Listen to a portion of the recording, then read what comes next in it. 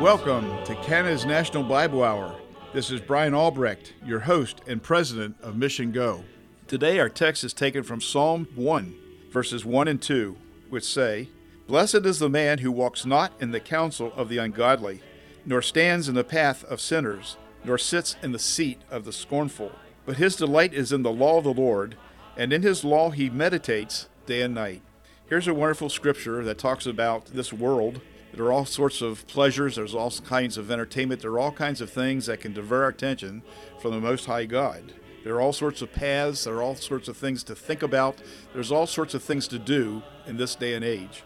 But the point is, our delight should be in the law of the Lord, and in the law meditate day and night. That's the Word of God. It's the Word of God that helps us to know the mind of God. God is a holy God, and He has certain principles and practices that He is asking us to live by. And as we live by them, our lives are always going to be better. We're going to have less guilt, and we're going to be doing things that God wants us to do. And the point here is that we should delight in that law, and we should meditate on it day and night. We should hide the Word of God in our heart, that we would not sin against Him. And I trust as we live each day that way, that it will be God-honoring, and He will use us, that it will bear fruit, and we'll see Him do mighty things through us. So let's commit ourselves to prayer and to the Word of God in this day and age, and help us to be an influence in such a dark world.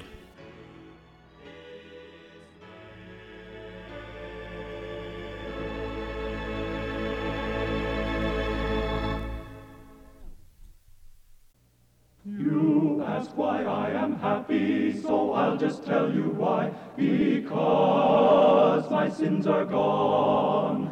And when I meet the scoffers who ask me where they are, I say my sins are gone.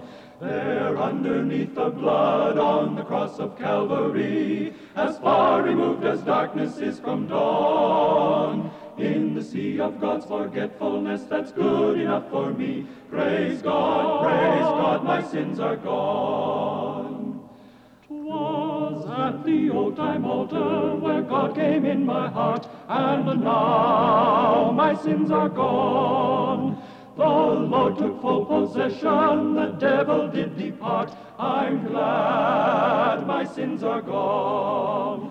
They're underneath the blood on the cross of Calvary, as far removed as darkness is from dawn. In the sea of God's forgetfulness that's good enough for me, praise God, my sins are gone.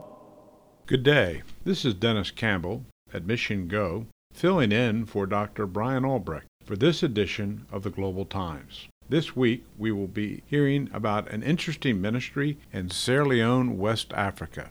We'll continue our interview with Tammy Campbell, a missionary in Sierra Leone, West Africa. What other types of outreaches and education do you do with these young women?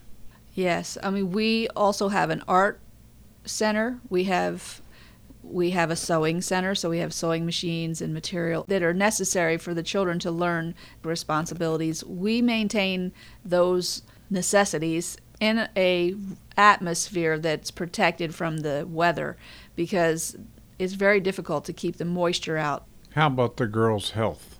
They all have malaria, things that would help them to lower fever. I don't know if you understand malaria, but when you have that, your fever for many days is well above 102, and that they are able to receive the medicine. So you have a program for that?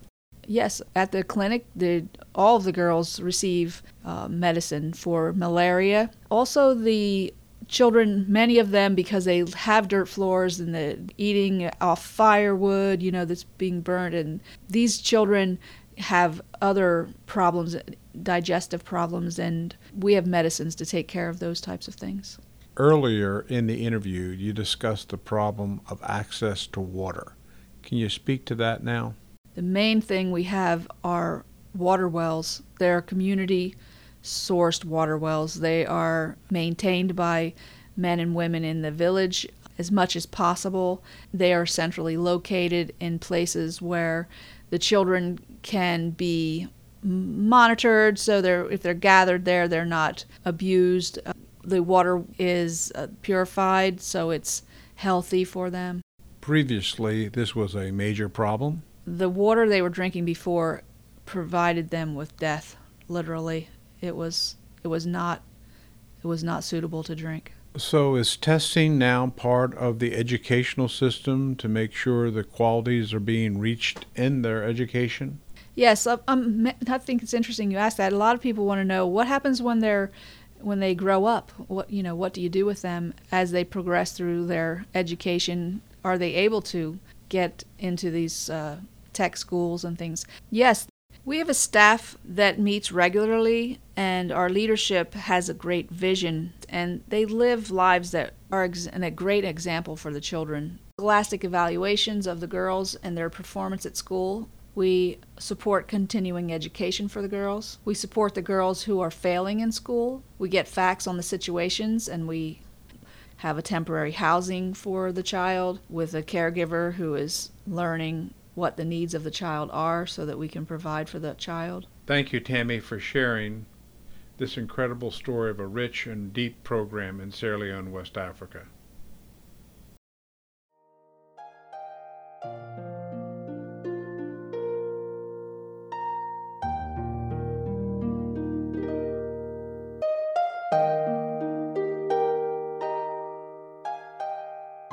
Thank you so much for listening to Canada's National Bible Hour. I know that you are aware that this is a listener-supported program, and we can't continue to be on the air without the support of those who pray for us each week, and so we appreciate that. This month we're offering a wonderful booklet entitled No Longer Alone by Joni Eareckson Tada. As you are aware that she is a quadriplegic, she had an accident earlier in her life. Throughout her life, she's had issues with loneliness. I had a chance to meet her at the NRB convention and had a wonderful conversation with her. This booklet is a great blessing because it sort of describes loneliness in several different forms, but it also has the answers of how you can overcome loneliness and how you can start looking out and get involved in the lives of people around you. It's a very practical book, and I highly recommend it. And so we're offering this free of charge if you'll just write in to Canada's National Bible Hour, Box 1210, St. Catharines, Ontario, L2R 7A7, or the United States at Box 2010, Buffalo, New York 14231.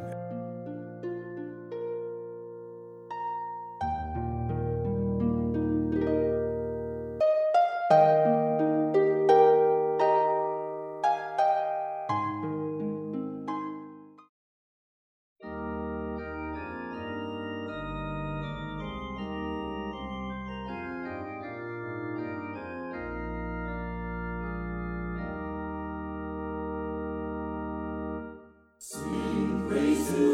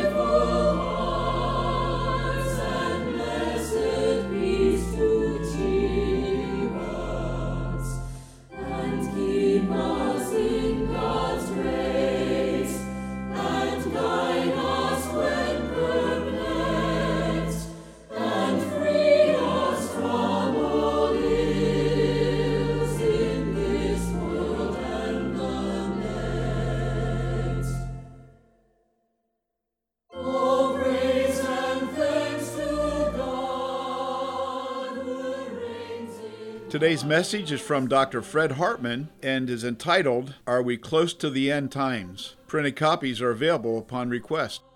For more than 5 decades, it has been my privilege to study, preach, and teach on Bible prophecy. After pastoring 3 churches, the Lord led me into Jewish evangelism with another mission, where I served as their national director for the United States. I've always had a love for the Jewish people, and the Lord gave me a burden to bring them to know their Messiah, Jesus. 16 trips to Israel has given me a first-hand experience of many of the events taking place there. On January 1st, 1997, we joined the team at Mission Go and have served in several capacities, including Jewish evangelism. The more I study Bible prophecy, the more I am convinced that we are very close to the end times, as described in the Bible. This series of messages will take us through many passages of Scripture to show you that some of the promises God has made to Israel are falling into place before our eyes. We could be much closer to the rapture than we might think. We should always keep in mind that almost all of God's prophecies deal with the nation of Israel. It centers around it. Let's begin to look at these promises. Promise number 1, God would bring Israel back into their homeland in the last days.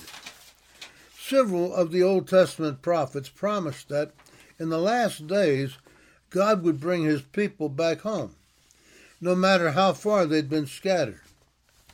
In Isaiah 11:11 and 12, it shall come to pass that in that day that the Lord shall set his hand again the second time to recover the remnant of his people that are left from Assyria and Egypt and from Pathros and Cush, from Elam and Shinar, from Hamath and the islands of the sea. He will set up a banner for the nations and will assemble the outcasts of Israel and gather together the dispersed of Judah from the 4 corners of the earth. This is a very fascinating passage of Scripture. Isaiah lived almost 200 years before the Babylonian captivity of Judah. Much later, Jeremiah predicted in 25:12 and in 29:10 that the Babylonian captivity would last for 70 years. Then God would bring them back to their homeland. This is the first return. However, in the passage we just read, Isaiah predicted a second return. Throughout history, there has not been another return until the present time. By this time, you're probably wondering why God would bring people scattered around the world back home. Is it because they're so wonderful? They not only turned to idols and lost their land the first time, then God sent his Son, their Messiah, and they rejected him too. Why should he bother? The answer is found in Ezekiel 36:22-24 and 28. Therefore, say to the house of Israel, Thus saith the Lord God, I do not do this for your sake, O house of Israel, but for my holy name's sake, which you have profaned among the nations where you went. And I will sanctify my great name, which has been profaned, which you have profaned. In their midst and in the nations they shall know that I am the Lord, says the Lord God, when I am hallowed in you before their eyes. For I will take you from among the nations, gather you out of all countries, and bring you into your own land. Then you shall dwell in the land that I gave to your fathers. You shall be my people, and I will be your God. There are 2 other passages of Scripture, among many others, that we could examine to learn more about God bringing the Jewish people back to their homeland. The first one is Jeremiah 16:14 and 15. That it shall no more be said, the Lord lives who brought up the children of Israel from the land of Egypt. But the Lord lives who brought up the children of Israel from the land of the north and from all the lands where he had driven them. For I will bring them back into their land which I gave to their fathers. The other passage is found in Isaiah 3:5 and 6. Fear not, for I am with you. I will bring your descendants from the east and gather you from the west. I will say to the north, give them up, and to the south, do not keep them back. Bring my sons from afar, and my daughters from the ends of the earth. From what we have seen so far, it is very clear that God has promised to bring the Jewish people who have been scattered among the nations of the world for centuries back to their homeland again. It is also very clear that this will take place in the last days. There's a substantial group of Christians who hold that the promises made to Israel have been transferred to the church. They maintain that God is finished with Israel. Therefore, these promises are not literal. If this view is correct, let me show you how this would affect other end-time prophecies. First of all, Daniel 9 tells us there will be a peace treaty signed by Israel with the Antichrist during the tribulation. This will take place if there's no Israel. And the church has already been taken to heaven at the rapture. In Revelation 7:14 and 14, the Bible speaks of the 144,000 Jewish witnesses. In chapter 7, verses 2 to 4, it says, Then I saw another angel ascending from the east, having the seal of the living God. And he cried with a loud voice to the four angels to whom it was granted to harm the earth and the sea, say, Do not harm the earth, the sea, or the trees, till we have sealed the servants of our God on their foreheads. And I heard the number of those who were sealed, 144,000 of all the tribes of the children of Israel. The passage goes on to name the 12 tribes, and that there were 12,000 from each tribe. How could this ever be done if there's no nation of Israel at that time? According to Revelation 11, an angel measured the temple of God. In Daniel 9, the Antichrist will bring a sacrifice and an offering that will desecrate the temple of Jerusalem. Now, who would build a temple and perform sacrifices in a temple? Only the Jewish people would. We'll get into much more about the temple later in this series of messages. At this point, we're simply trying to show that for other prophetic events to be fulfilled, the Jewish people must return to their homeland just as God promised. One final thought in this subject is found in Zechariah 13.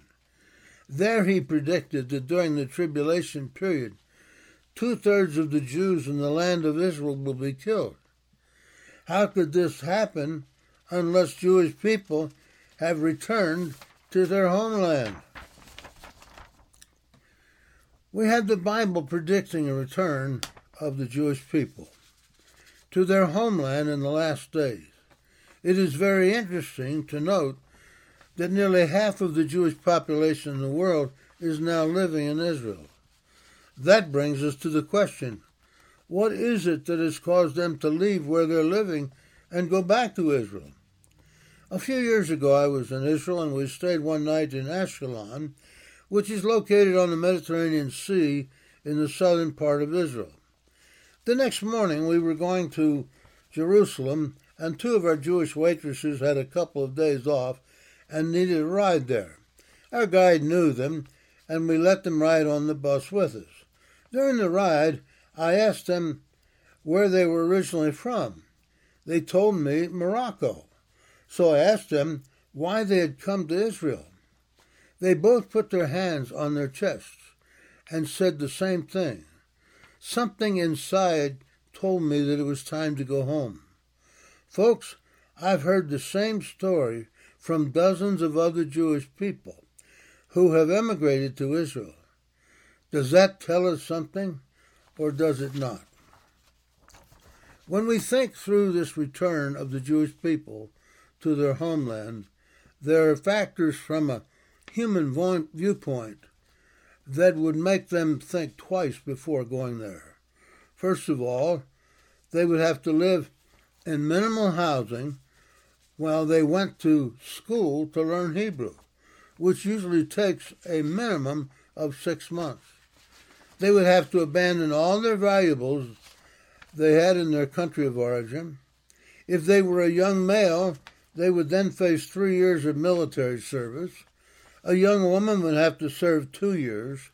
Then when they completed this and found a job, they'd have to pay some of the highest taxes in the world. Finally, they would face the constant threat of terrorism and possible war at any time. In spite of all the hardships the returnees would face, they still came. Just like we read in Isaiah 43. The past century brought a return, first from the East. During the early 1900s, many Jews living in the Middle East returned to their homeland. I think of one woman I know quite well. When you ask her where she came from, she will tell you Persia. That is Iran today, but she came to Israel before it became Iran. During the mid-1900s, thousands of Jews returned to Israel from the West. Many came from Europe. Some thousands who fled because of the horrible Holocaust, and others to join their families. At the same time, many Jewish people from America went back to Israel. I remember meeting a woman in Jerusalem named Rachel Finkelstein, who had come from New York City. When I asked her why she moved to Israel, she simply told me she felt it was time to go home. Russia, to the north of Israel, had the world's largest Jewish population. They could not return to Israel because they were not allowed to leave. The Russians hated the Jews and blamed them for all their problems. However, God had promised the Jews would come from the north. When the Soviet Union crumbled, Gorbachev opened the door for the Jews there to flood back into Israel. In 2 years, almost 400,000 Russian Jews arrived in Israel. In 1991, Israel made a deal with communist Ethiopia. And on the weekend of May 25, 1991, 14,500 Jews were airlifted to Israel in Operation Solomon. This dealt with the largest Jewish population south of Jerusalem, practicing under the laws of the Old Testament. We can only speculate that they were a result of Solomon's union with the Queen of Sheba, found in 2 Chronicles chapter 9. However, we do know that they did exist, because in Acts 8 we find the story of the Ethiopian Jew who came to Jerusalem to observe the feast and was converted to Christianity on his way home by Philip. God declared by his prophet Isaiah in chapter 43, 5 and 6, that he would bring the Jewish people back home from the east, the west, the north, and the south. Though this prophecy was given around 800 years before the birth of Christ, we're seeing it fulfilled exactly as promised before our very eyes today. Amazingly, it has taken place in the exact order that Isaiah gave. Today we've looked at the first of many prophetic statements about the last days. In the future, we will be examining many more. We have noticed that the prophecies regarding the return of the Jewish people to the land has been and is taking place. It appears to me that the rapture must be very soon. I trust you have put your faith in Christ and that your sins have been forgiven. That way you should have no problem meeting Christ when he comes.